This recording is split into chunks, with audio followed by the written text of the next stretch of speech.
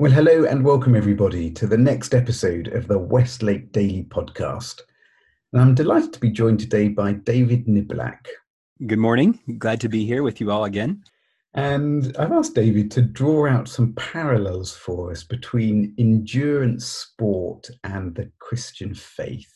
David, this isn't something we make up, is it? The Bible talks about the Christian faith as being like an endurance sport. That's right. A number of times Paul uses, who wasn't, we don't think, a really athletic guy, but draws a parallel between endurance sports and the Christian life.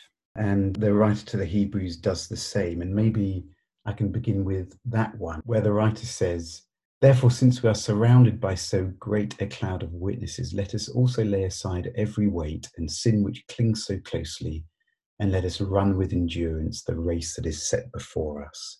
So why is the Christian life like an endurance race? Well, life is not short. For most of us, it's a process of years of continuing. And there are elements, I think, in all of our lives where we have to persevere. In other words, there's a resistance and there's maybe a background difficulty that we have to continually, day after day, resist against. And running is like that. These long races, they're very interesting. They're not like a sprint where everything is hanging on a couple seconds or a couple minutes. Yeah. It's a much slower thing, but obviously much longer. And the word is, often for perseverance is long suffering. And Yep. you have to develop a certain capacity to not just burn up after a short bit, but to suffer long.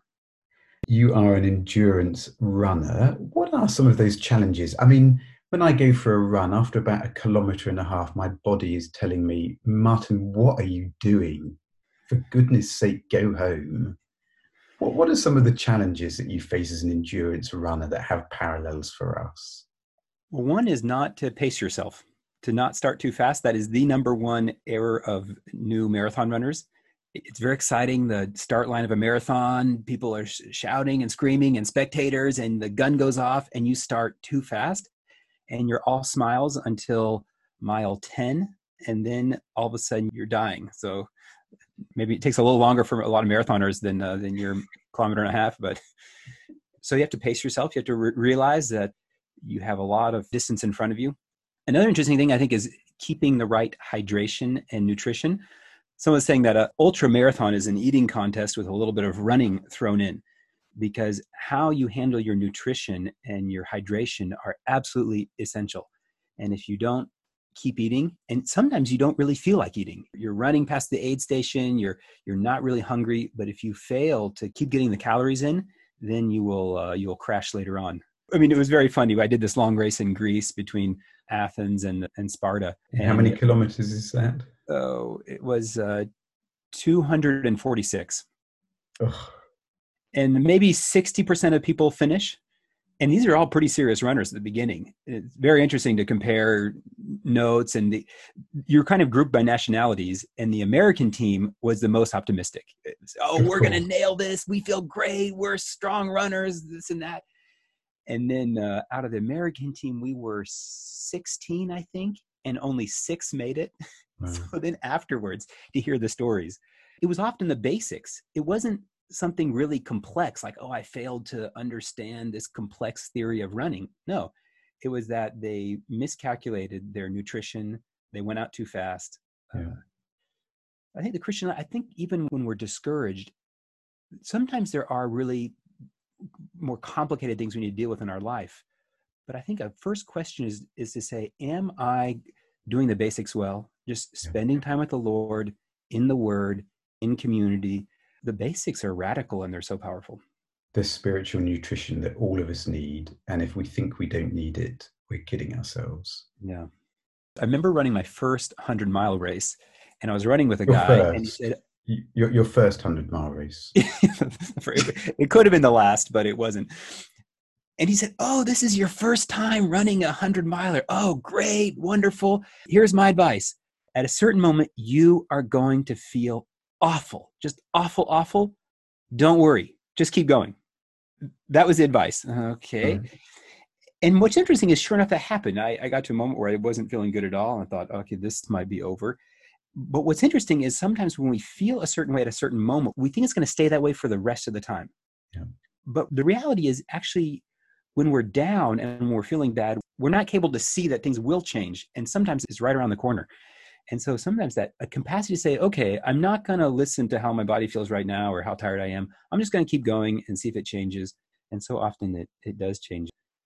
I remember talking to a couple of married couples and they said, oh yeah, we know that. We've been through some hard times and we get discouraged. But the danger is to interpret that because we're down right now, it's going to stay that way for the rest of the race, which is just not the case.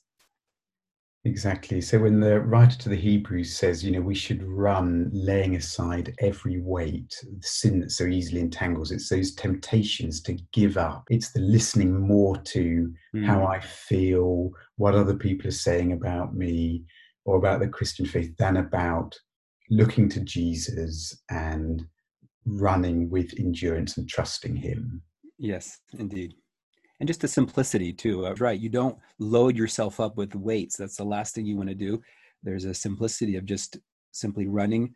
And in these races, they put these aid stations just so the runner doesn't have to run with this huge backpack. And sometimes you get tired and you're waiting for the aid station and you know you need it, but it'll come. And in the same way, I think God, we have to remember that there is future grace around the corner. And when we're tired, we're feeling down, he's got future grace waiting for us up ahead that's going to nourish us.